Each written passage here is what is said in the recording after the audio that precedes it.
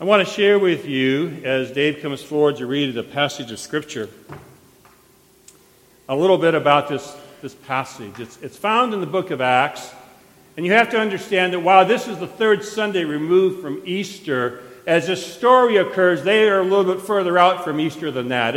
It's been recent enough that the power of Easter and all the releasing of the Holy Spirit that has already occurred in Acts has been moving, but Easter has become a little more distant. And as you read Acts and go through it, you'll discover how the church is trying to figure out what their mission is and what they can do and what they can't do. And Peter is one of the key leaders in that. And in the story today, you will hear how Peter is invited into a situation that he saw Christ in before. But now, Peter's there. Christ is resurrected. And in this situation, he has to ask this very important question. Are miracles still possible? Now in Joppa, there was a disciple whose name was Tabitha, which in Greek is Dorcas. She was devoted to good works and acts of charity. At that time, she became ill and died. When they had washed her, they laid her in a room upstairs. Since Lydda was near Joppa, the disciples who heard that Peter was there sent 2 men to him with the request, "Please come to us without delay." So Peter got up and went with them. And when he arrived, they took him to the room upstairs. All the widows stood beside him, weeping and showing tunics and other clothing that Dorcas had made while she was with them. Peter put all of them outside, and then he knelt down and prayed. He turned to the body and said, "Tabitha, get up." Then she opened her eyes, and seeing Peter, she sat up. He gave her his hand and helped her up. Then calling the saints and widows, he showed her to be alive. This became known throughout Joppa, and many believed in the Lord.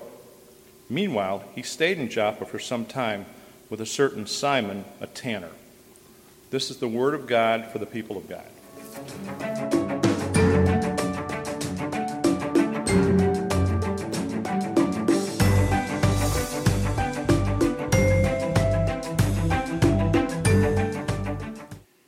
In your bulletin, you will know that there's a section called Sermon Notes, and I invite you, if you're so inclined, to turn there and to have that open in case there's something, whether it be from my lips or just a stirring of God within your heart, that you want to make notation of so that you can be thinking about it later this week. And I'm going to tell you, quite frankly, a little bit later in the sermon, there are going to be 2 questions I'm going to ask you. You may very well want to write the answers down to those 2 questions when that time comes. Would you join with me in a word of prayer? Gracious and loving God, whose mercy is beyond all measure, and who continues to do things in our lives that amaze us and overwhelms us, who continues to move in this world, even in a world that begins to have doubt about your very existence, you have never given up on being the one who makes the very quality of life possible. We ask you to help us surrender ourselves into you, to throw our trust entirely in your word, and today to hear and receive, not through my mouth alone, but certainly by the movement of your Holy Spirit, all that you require and ask us to receive. We pray this in the name of Christ. Amen.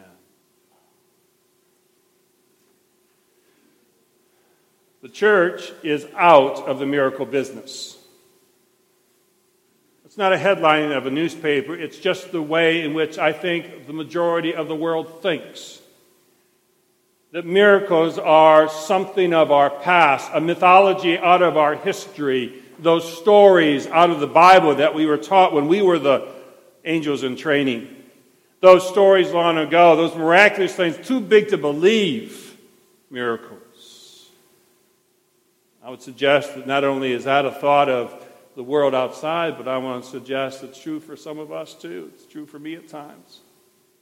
I wonder, what could God do? I fall in those moments when thinking that the problem before me is bigger than the God in front of me. I wonder how God might work today, and sometimes I even wonder why God doesn't work today like God worked back then. Seems like the church is out of the miracle business. You realize, of course, when Jesus was alive, it was in some ways the miracles that drew people to him. People flocked when they heard the stories of his miracles. And the truth is, people are not banging down the doors of the church to get in here. No one is breaking through the roof today and lowering their friend into this very room so they might be healed of whatever malady they may have. You have outstanding clergy leadership in this church. I'm the only one who ever says that, but I've got to keep saying it until they believe it. But here's the truth. The fact is, Reverend Laura is, if I am ever in crisis or in need or in a hospital and I need compassion, I need love, I need grace, I need wisdom, I want Laura to come. I really do. But Laura hasn't raised anybody up out of the bed lately. I don't have the miracle of feeding 5,000. I look like I've been eating for 5,000, but I can't break the bread for everybody. You know what I'm saying? Reverend Hal walks through the water as he is this morning on the Asable River. I'm just going to tell you that's where he is today. But he's not walking on the water. But if those miracles were occurring, wow. People think that the church is out of the miracle business, but I think sometimes when they and when I think such things, perhaps we've fallen into a false understanding of what miracles were ever intended to be, what Jesus did with them anyway. See, Jesus himself tried to avoid people from focusing on the action of a miracle, the big thing that happened. How many times in Scripture did he heal somebody or move somebody or change somebody's life and say, don't tell anyone? And he didn't want people to tell folks because he didn't want people coming to him just for the miracle, the thing that happened.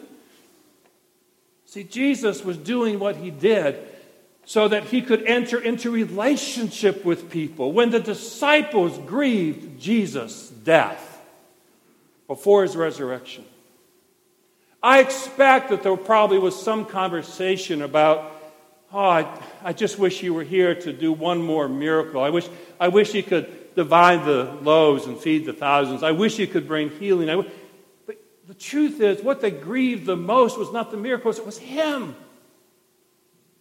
The whole point of the miracles was so people would enter into relationship with him, to realize the power and the love and the mercy and the grace that he alone gives to people. And when the church grieved Jesus, that's what they missed.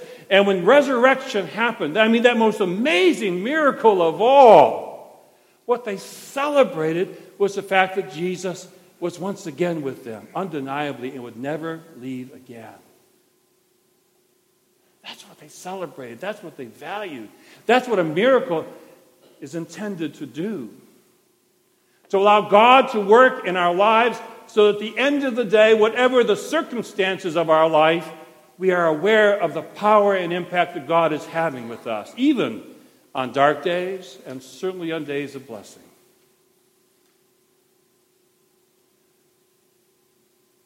You see, when that happens, it's a powerful moment. And that's what Peter's going through here in Acts. He's been leading the church. He's been trying to figure out what it meant to be a leader of the church. He's been traveling around, witnessing the gospel and having some pretty amazing things occur. You can read the story. And gets here into Acts where he's invited into a room that he's seen before. He is traveling, preaching, and teaching. And in a neighboring town, Tabitha dies. Tabitha, whose name in Greek is Dorcas. Tabitha, we're going to call her today. Tabitha was just one of these saints of a woman, of a follower of Jesus. What was she known for? The scripture tells you. She invested her life in the lives of widows. In other words, those in her society who were the most vulnerable, who were the least cared for, who were the ones who were so easily dismissed. She, for whatever reason, we're not told how it came about, saw her mission, her purpose to care for the widows in her community. She was doing the work that Hope does in Pontiac. And how was she doing it? She was a seamstress, a tailor. She was making clothes and garments for these widows. And in the making of those garments, giving them to them, clothing them, making sure they were taken care of, these vulnerable people were receiving the love and grace of Jesus Christ. They were touched, they were moved, they were celebrating the gift of the garments, but they were celebrating the relationship they had with Tabitha. And if Tabitha was motivated by Jesus to do this, then also with Jesus. When she dies, suddenly, they prepare her body as was the custom. They lay her body out, wash it, and it's waiting to be buried in the upper room, laying there in the upper room, and they hear that Peter's nearby. So they invite Peter to come over. It's interesting, they just want Peter there. They didn't ask anything of Peter. They didn't say, hey, Peter, here's what we need you to do. We just need you to be with us. So he comes right away. And as soon as he comes in, you know what they do? You just heard the scripture read.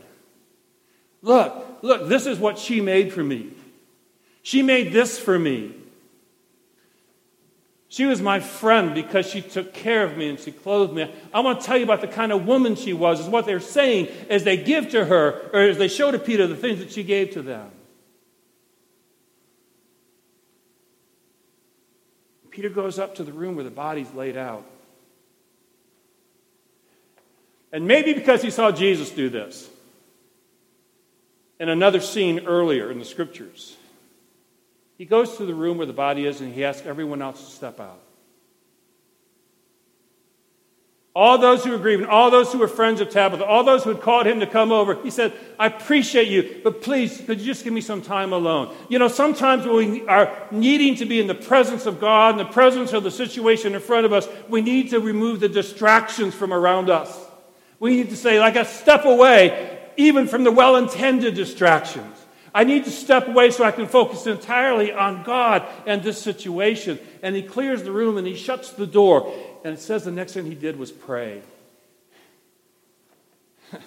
He hadn't been asked to come and do anything in particular, and he wasn't necessarily sure what to do. So he did what he always had been taught to do in those situations. He stopped to pray. We are not told what happens in the prayer. We can only deduce because of what he does next. He prays in a room where there's a laid out corpse of a woman named Tabitha, who, oh, by the way, can I let you know that she's called a disciple in this portion of Acts. I want you to know why that's important. Tabitha is the only time in the entire New Testament where the word disciple appears in the feminine form. There are other leaders in the church. There are other women. There was women who first saw signs of the resurrection. But it's here, the only time where the Greek is turned into the feminine. Because by her acts of love and charity, she has demonstrated the best of what it is to be a disciple. It comes up from the prayer. Maybe he's remembering what Jesus did. Turns to a dead body. And he says, Tabitha, quit being dead. Get up.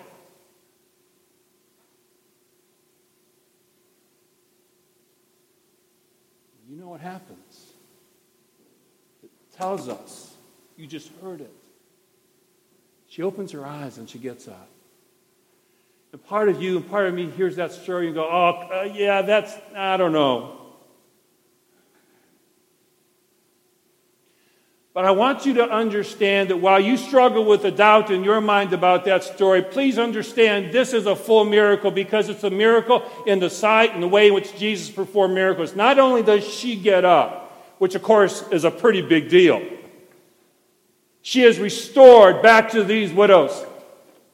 She's welcomed back into the community of faith. And she's able to continue her relationship and her ministry. Now, we know it was an eternal resurrection. She had a final death date yet to come, but she still had more life to live. In the middle of death, she discovered that God says, you still have more life to live.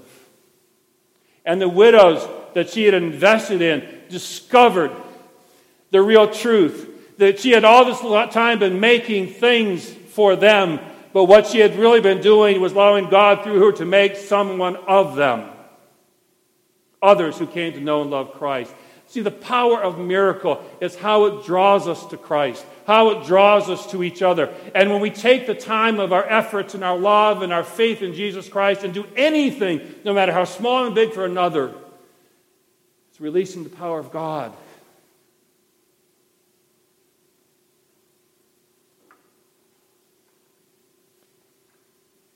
Who in your life has touched you so deeply that you are not the same person? Because of their grace and their love and their faithfulness, you are now who you once weren't. In my office, I have a whole variety of things scattered around the office. I know sometimes you must walk in and go, you got to clean this place up. Some of it I will never clean up.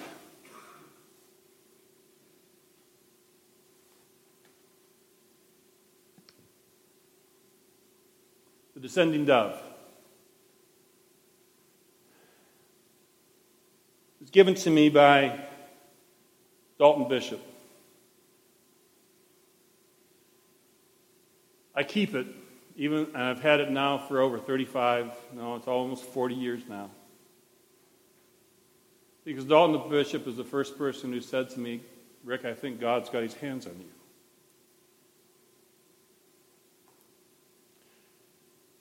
I am not the Rick Dake today I am had it not been for Dalton Bishop.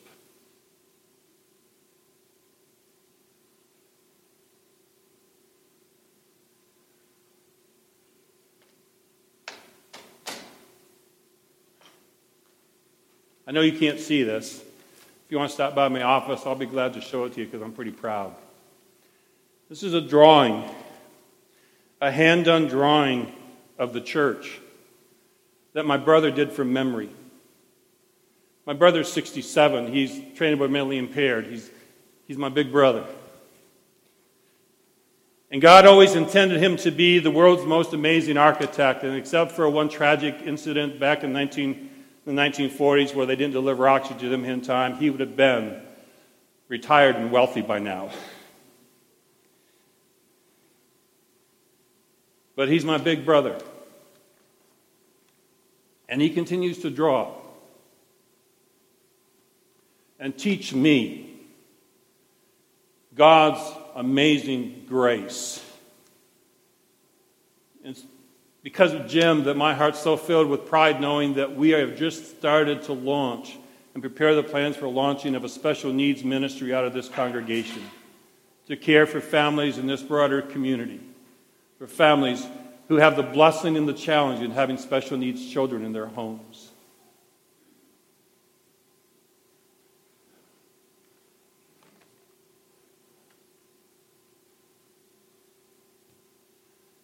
This hangs in my office. It's big.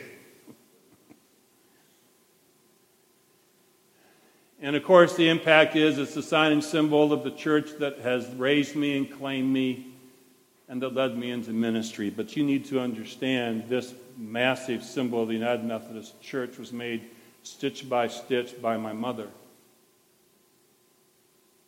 A quiet woman who, in our family, never got a word in edgewise. But from the moment I was born,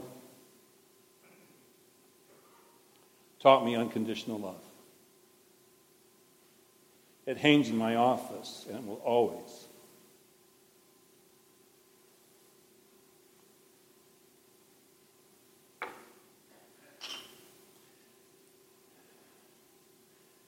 These are bones. Not really bones. They're wood that's been shaped this way, and I can't play them at all. They're percussion sound, and if I were really good, I could just amaze you, but this is all I got. So why do I keep them? Because these bones, which actually, I'm told, are some of the best bones made in the music industry, were carved out of hunks of wood in the shed of Ray Shire, who lived in Chelsea. He was just an old farmer who made bones and was at church every time the door was open, fixing and doing and loving and caring for us. And one day he took me to the shed and showed me how to make bones and gave me a set. Today the Shire Wing, Chelsea United Methodist Church exists, not because Ray was wealthy, but because he was a disciple. And I keep the bones.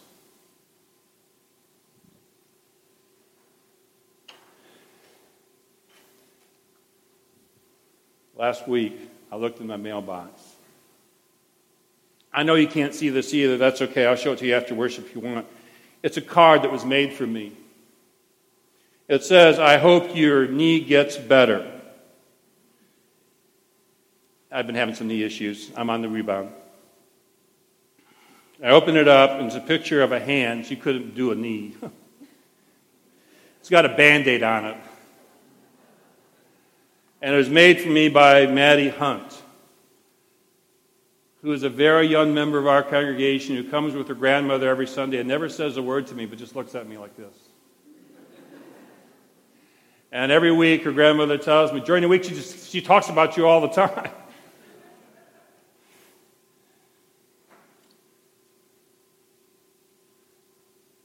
What we invest in people, what we do for people, and what people have done for us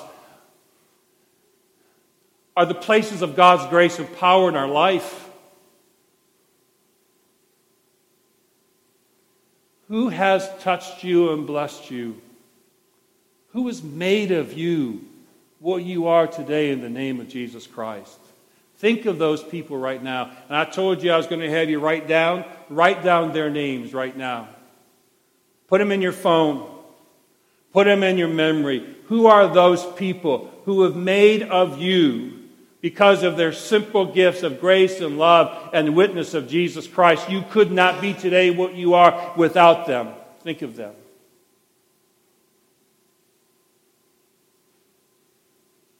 And for those who are gone, pray a prayer for them. I don't even need you to understand what that means. It really doesn't matter, does it? Lift their name before God today in prayer and give thanks. And my goodness, if they're still on this side of life, call them, hug them, write them, let them know.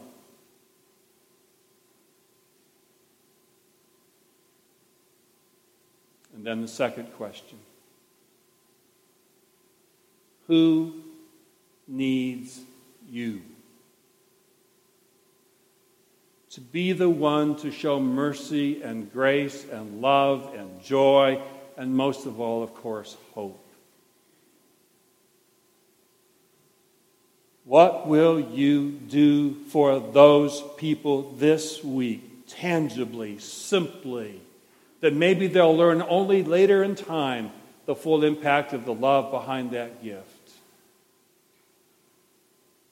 You see, I believe this with my whole heart. The church is very much in the miracle business. I see it in front of me. I have it around me.